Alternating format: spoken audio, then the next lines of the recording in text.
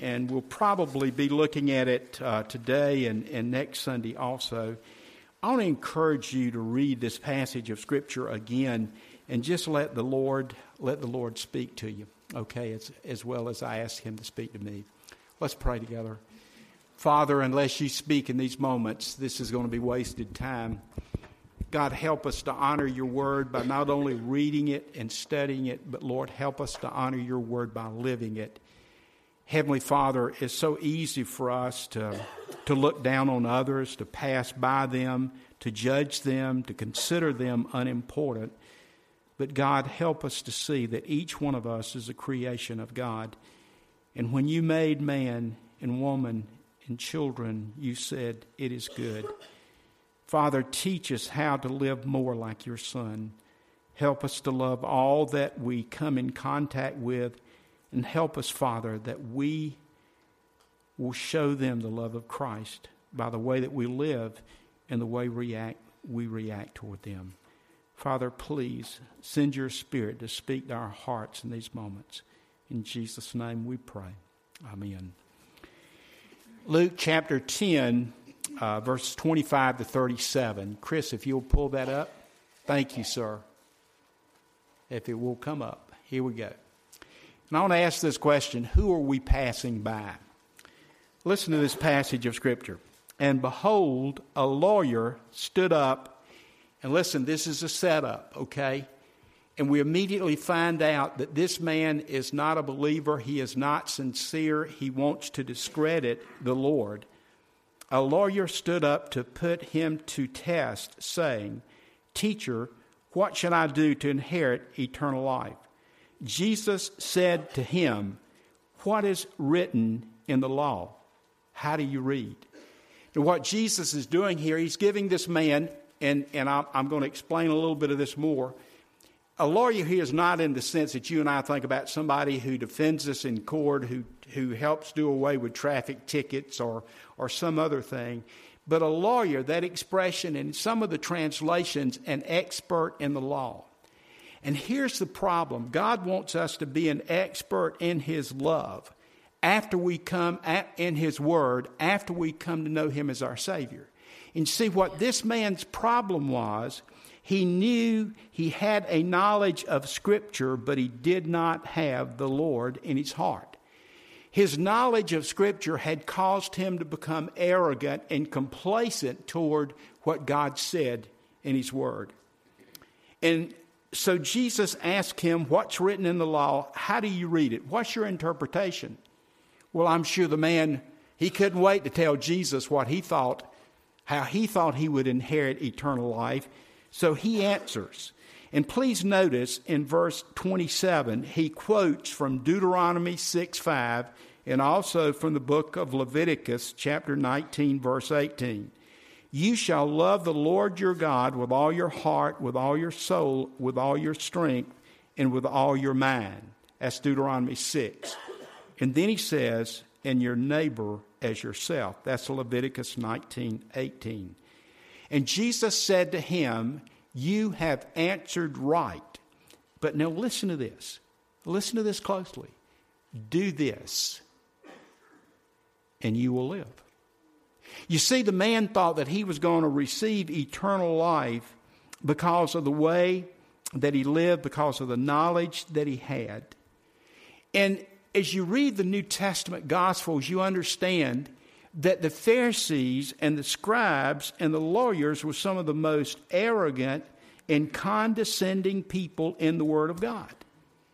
And folks, again, they thought this young rabbi who had been illegitimately born could not have an understanding of the Word of God like they did. And what they didn't understand is He is the Word of God. Amen. And folks, I want to tell you, there's a danger in thinking that we know so much that by our knowledge of God, we're given eternal life. And eternal life has never been given out by knowledge, but by repenting of sin and turning in faith to Jesus Christ and His death on the cross. Amen. So understand in this passage of Scripture, this man is lost. And not only does he put a test to Jesus in verse 25. But in verse 29, after hearing what Jesus said, especially do this and you will live, in verse 28, in verse 29, Luke tells us that this man desiring to justify himself. And folks, the word justify in the biblical sense means to be made right with God or to be found in right relationship with God. And so Jesus has said something that is cutting to the heart. But he wants to justify himself, and so he says, who is my neighbor? That's a good question, isn't it? Who is my neighbor? And I want to ask you and I as Christians, I want to ask you and I as a church, who are our neighbors? And I'm not talking about the Briggs on this side and the Solomons on this side and the Longs across the street. Who is our neighbor? Thank you, Jeanette. Everybody is our neighbor. But listen to this. So Jesus is going to give an answer, and he's going to give an illustration. And this is really not that important. Some Bible scholars and commentators say that this is a parable, while others think that Jesus is actually relating something that really happened. And folks, listen to this. Verse 30. Jesus replied, a man was going down from Jerusalem to Jericho. He fell among robbers who stripped him and beat him and departed, leaving him half dead. Now, folks, listen to this story closely. Obviously, this man needs immediate attention. These robbers have beaten him half to death, and he's about to die unless someone helps him. And listen to verse 31. Now by chance. And you know, a lot of times you and I think that the people we meet in life is just a quirk, it's just something that should have not happened. But folks, if we're born again believers and we have surrendered ourselves to Christ, then he has a purpose and plan for everybody we meet on life's way, I believe. Amen. And folks, listen to this. God sends two religious people to help this man. God's always going to send help, y'all. Amen. And a lot of times he wants us to be that source of help. Amen. And listen to this, folks. By chance, a priest was going down that way, and when he saw him, now make no doubt about it, this priest saw this man. And it's obvious that this man has been stripped of his clothes. He has been robbed, and he has been beaten, and he's about to die. Now, what does the priest do? He passed by on the other side. Verse 32. So likewise, if you'll go back, Chris. So likewise, a Levite. Here's another religious man. When he came to the place and saw him, he passed by also on the other side. And folks, isn't this kind of strange? Both the priest and the Levite saw the man and saw the condition that he was in, but they passed him by. But in verse 33, Jesus says, but a Samaritan, as he journeyed, came to where he was, and when he saw him, he had compassion. Now, folks, let me point out how important this verse is. Number one, Samaritans were hated by the Jews. And obviously, it is a Jew that has been stripped and robbed and beaten half to death and left for dead. And the priest and the Levite, who are Jewish religious leaders, see the man and they go around him. But the Samaritan came to where he was. And folks, you and I know the story. This man takes care of the man who's almost half dead. What is the difference? Look at the latter part of verse 33. When he saw him, he had what? Compassion. And folks, I want to tell you, this is one of the most important words in the New Testament Gospels, the word compassion, especially the compassion that Jesus had. And this compassion drove this man to stop, to bind up this man's wounds, to pour on oil and wine, to set him on his beast and bring him to the end and take care of him. Folks, it seems the remainder of the day and night, because the Living Bible translates the expression, he took care of him through the night. He would not leave him. He knew that this man was at the point of death and something had to be done. And so he stayed with him all night. And then in verse 35, the next day he took out 2 denarii. Denarii was the money back in that day, and it was equivalent to a day's wage for a laborer. The Living Bible that I love so much translates that he took out 2 $20 bills and gave them to the innkeeper, saying, "Take care of him, and whatever more you spend, I'll repay you when I come back." This Samaritan said, "I'll take care of you until you get well." And listen to what Jesus says, verse 36, to this lawyer. "Which of these 3 do you think proved neighbor to the man who fell among robbers?" That's a no-brainer, isn't it? The priest, the Levite, they walk by, the Samaritan stops. Well, folks, what about us in our everyday life? Who acted Christ-like? The Samaritan did. Who shared the love of Jesus with this man? The Samaritan did. And so in verse 37, the lawyer answered, "He who showed mercy on him." And Jesus said, "Go and do likewise." And folks, before we just discount this as an old story, is this not another commission for you and I as Christians never to pass by those people that we know are in need? Now, I know I got to be real careful with this application, y'all, because there are some people that I do not stop. It scares me anymore.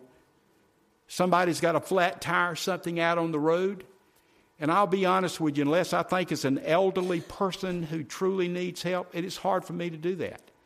But folks, what I'm trying to say in this story is the example of someone who truly needed help. We run into those folks every day. And it's not just people that have been robbed and beaten and half dead. It is people that are trapped in a life that makes them feel unworthy in the presence of God. Who are we passing by?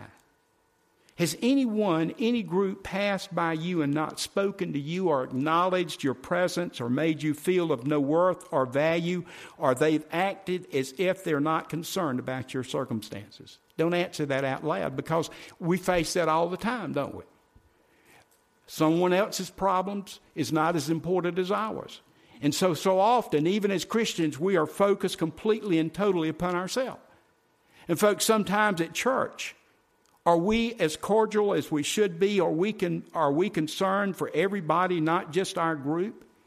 And here's the tragedy of this. Number one, it doesn't represent the attitude of Jesus. And number two, when you and I as adults get this attitude of not being concerned except for everybody in our group, we pass it on down to our young people, don't we? And young people, I'm not trying to criticize you, but there's such a pecking order among young people now. It is incredible. And it's hard to convey that everybody in God's sight is equal and everybody is loved just as much as we are. Folks, I'm not trying to get political on you, okay? But you remember there were so many words that were battered back and forth by both sides. And people were described as deplorables, as uneducated. And here's the one that I really don't like.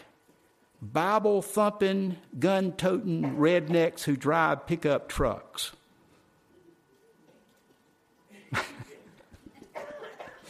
You know, I kind of take that as an honor to be called that. You know that? How about flyover country? You ever heard? You know? Them people not important? Folks, again, I'm not trying to be political. I'm just trying to say it is happening all over our country and our world. How many of us either respect or disrespect people because of their financial or social status? And how about this one? How many people have we cast away and not given a chance because of their past? Judged by others because of mistakes we've made in our past.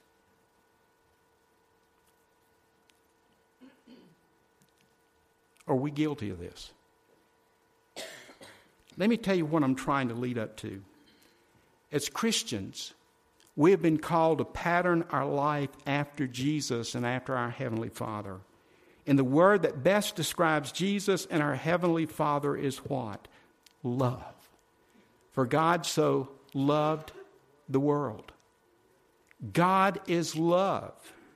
You remember a couple of weeks ago, we studied out of John 13 about Jesus knew his hour had come for him to go to the cross. But you remember what John says? He loved them to the end. The disciples, those who reject him, betray him, deny him, and scatter, he loved them. And folks, when we read the gospel of Jesus Christ, we're overwhelmed by the love of Jesus. Jesus did not pass by anyone but helped them and saved them and discipled them and delivered them. And let me just point out some of these things, okay? And we're not going to read these scriptures, but if you want documentation, here it is, okay? And this is not the total picture in the gospel, but here are people whom Jesus did not pass by. First of all, the disciples. Listen to this. In Mark chapter 1, verses 16 to 20, Peter, Andrew, James, and John, who are crusty fishermen, are tending their nets, and Jesus does not pass them by, but he calls them to follow him and become fishers of men. He doesn't pass them by. How about Matthew sitting at tax office, Mark 2:14? And folks, you're going to find out as we do this study that one of the most hated groups of people were the tax collectors. And this man, Matthew, according to Mark 2:14, is even sitting in his office, and Jesus comes to him and calls him to follow him. How about the leper in Mark chapter 1? Lepers were not allowed to touch other people. They were not allowed to come into the presence of others because they thought that dread disease of leprosy, which had no cure, might be given away. And you remember as he approaches Jesus, the leper says, "If you will, you can make me clean." In essence, I believe this man is saying, Jesus, I do not doubt that you've got the power to heal me, but will you do it for me? I'm just a leper. No one else wants to have anything to do with me except my fellow lepers. You remember what Mark says? Moved with compassion. Jesus healed him. Mark chapter 5, one of my favorite passages of Scripture. You talking about a time in which the love of Jesus is presented. There are three people that get healed in that passage of Scripture. First of all, as you know, the demoniac in verses 1 to 20. And folks, you know, we just came through Halloween and we saw a lot of scary costumes and a lot of scary looking people. But can you imagine what this man looks like? He is living out in the cemetery. He is naked. He is crazy. He is scary. Everybody's hoping that he won't come into town. And when he approaches Jesus, Jesus heals him. And in today's world, we look at it in a laughing way about people being demon depressed. Obsessed, thank you. Possessed, thank y'all. Y'all need to be preaching this morning instead of me. Hadn't had enough coffee yet. But can you imagine this man? And folks, he's got legions of demons. Does Jesus pass him by? Everybody else has. They don't think there's any cure for him. Stay out in the cemetery, stay out of our town, stay out of our way. And the Son of God goes to him. When Jesus heals this man of the demons, he is met by a man named Jairus. When Jairus sees him, he says, would you come to my house? And I love the way this is put. My little daughter is at the point of death. If any of our children were sick at the point of death, would we not want someone who had the power to heal them to do it? Jesus doesn't say, I'm too busy. Jesus doesn't say, that's not on my work order. Jesus doesn't say, are you worthy? Jesus is going to Jairus' house. And on the way, there's a lady who has had an issue of blood for 12 years. She spent everything she's had getting those that she thought could help her to help her. And she thinks, if only I can touch the hem of his garment. Now, in that story, you know that Jesus says, who touched my garment? And the disciples, they rebuke him. They think, well, there's a big crowd here. We don't know who touched your garment. Jesus truly knew who had touched his garment, but he wanted her to come forth and acknowledge that it was he who had healed her. And folks, even with the crowd, Jesus knew where that woman was at. Jesus knew that she needed help. And so Jesus went close enough to her for her to touch the hem of his garment. And she is healed. But here's the bad news, folks. In that delay, some of Jairus' servants come to him and say, don't trouble the master anymore. Your daughter's dead. You know, that man could have been so angry with that woman. But Mark tells us that Jesus ignored what they were saying. And Jesus said to Jairus, do not fear, only believe. You remember that story? Jesus goes to Jairus' house. They even laugh at Jesus that day. You can't do anything, Jesus. She is dead. The professional mourners have already gotten there. You remember Jesus, if I remember the story right, Jesus takes James and John and Peter in with him and Jairus. And he raises that little girl back to life.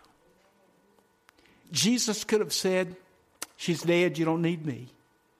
Jesus could have said, I'm just tired. It's been a tough day dealing with demons and dealing with people that are sick. Jesus didn't pass her by. Let me give you a couple more examples and I'll be finished, okay? How about old blind Bartimaeus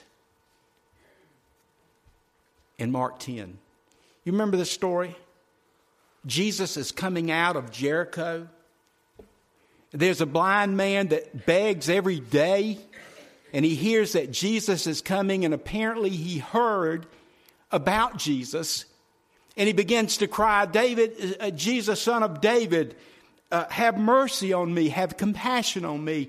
And the crowd begins to fuss at him. Would you just shut up? Would you be quiet? Jesus doesn't have time to mess with you. You're just a blind man. You've been blind since birth. Suck it up. You'll be all right. But he cries out the more. Jesus, son of David, have mercy on me.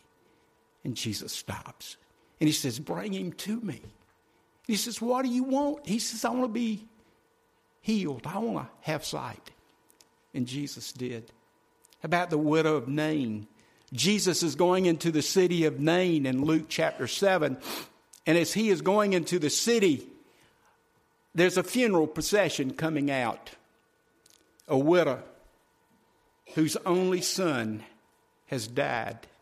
And they're carrying his body going to wherever he's going to be buried.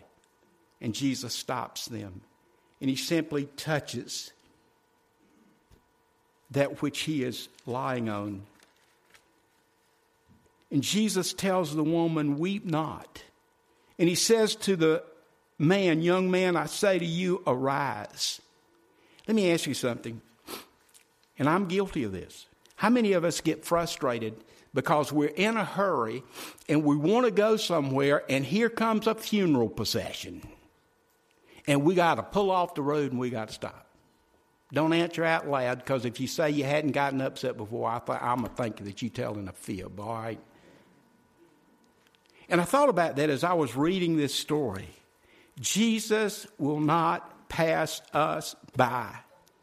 How about the woman at the well in John chapter 4 who's passed? She'd been married 5 times and had lost all those husbands, not to death perhaps. And now she was living with a man. And Jesus, it says, must needs go through Samaria. Jews would normally not go through that area, but Jesus went there because this woman needed a Savior. You remember that story? He must needs go through Samaria. The disciples, they leave Jesus out by the well. I think they're embarrassed to be in Samaria, but Jesus was not. And on God's timetable, he knew this woman was coming to dip water. Just 2 more examples, y'all. How about the thief dying on the cross? Remember me when you come into your kingdom. What does Jesus say? Man, I ain't got time to fool with you. I'm dying myself. I ain't got time to mess with you. You're part of the crowd that's put me to death. Remember what Jesus said? Today, you'll be with me in paradise.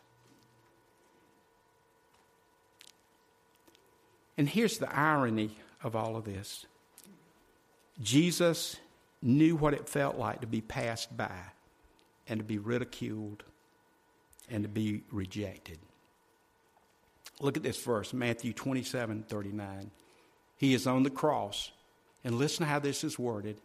And those who passed by derided him, wagging their heads. They passed by. That man on the middle cross, he's terrible.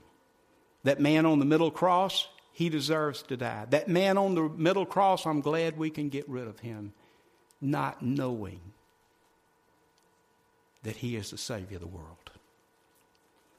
Folks, we hadn't even got to the passage of Scripture yet, and I know that, Luke 10. But folks, let me ask you, number one, who are we passing by that Jesus wants us to help? And in a world that's becoming more and more polarized and divided, as Christians, it seems like it's getting harder and harder for us to have the eyes, the hands, the feet of Jesus to help others. And I believe that this needs to wake us up. If Jesus were living today, regardless of what we thought of a person, Jesus would help them. And I'm saying this to myself. And folks, I want to ask you as perhaps someone who's not yet come to faith in Christ, and perhaps you feel like nobody else loves you, let me tell you who does. It is the Son of God, the Savior of the world. And he'll not pass you by. And I want to read to you as we close Revelations 3:20. And folks, this is an open invitation for all of us to come to him. He will not reject us. Jesus said, behold, I stand at the door and knock. And listen to this. If anyone hears my voice and opens the door, I will come into him and eat with him and he with me. And of course, the original context of that verse is speaking to churches. Us letting Jesus in the church to live in us and to use us. But folks, also it speaks to people who have not yet trusted Christ. He'll not pass you by. He'll not look down on you. He will invite you to come in fellowship with him. He'll come into your heart. He'll embrace you. Don't put it off any longer. Regardless of what your past is, regardless of who you think you are, our Lord will not pass you by. Let us pray. Heavenly Father, God, first of all, we pray that as Christians, we'll not walk by those that need us to love them in Jesus' name. Father, please help us to overcome our prejudices, our judging others. Forgive us, Father, of our arrogance when we think we're better than others. God, please help us to become more like your Son. And Lord, I pray today that if there's someone here that does not know the love of Jesus, Father, I pray that they would know that your Son will not pass them by if they will allow him to come into their heart and be their Savior. oh God, please guide them, Lord, to repent of sin and to believe that your Son is the Savior of the world and that he died on the cross to deliver them from their sin. And by trusting him, they can be born into the kingdom of God. Please, Father, have your way and your will in these moments of invitation. For we ask in Christ's name, amen. Today, our hymn is one of the old hymns, Pass Me Not, O Gentle Savior. It's going to be on the overhead, but also this hymn is an insert in your bulletin. Please listen to the words of this hymn as Janet comes and leads us in this prayer, in this song.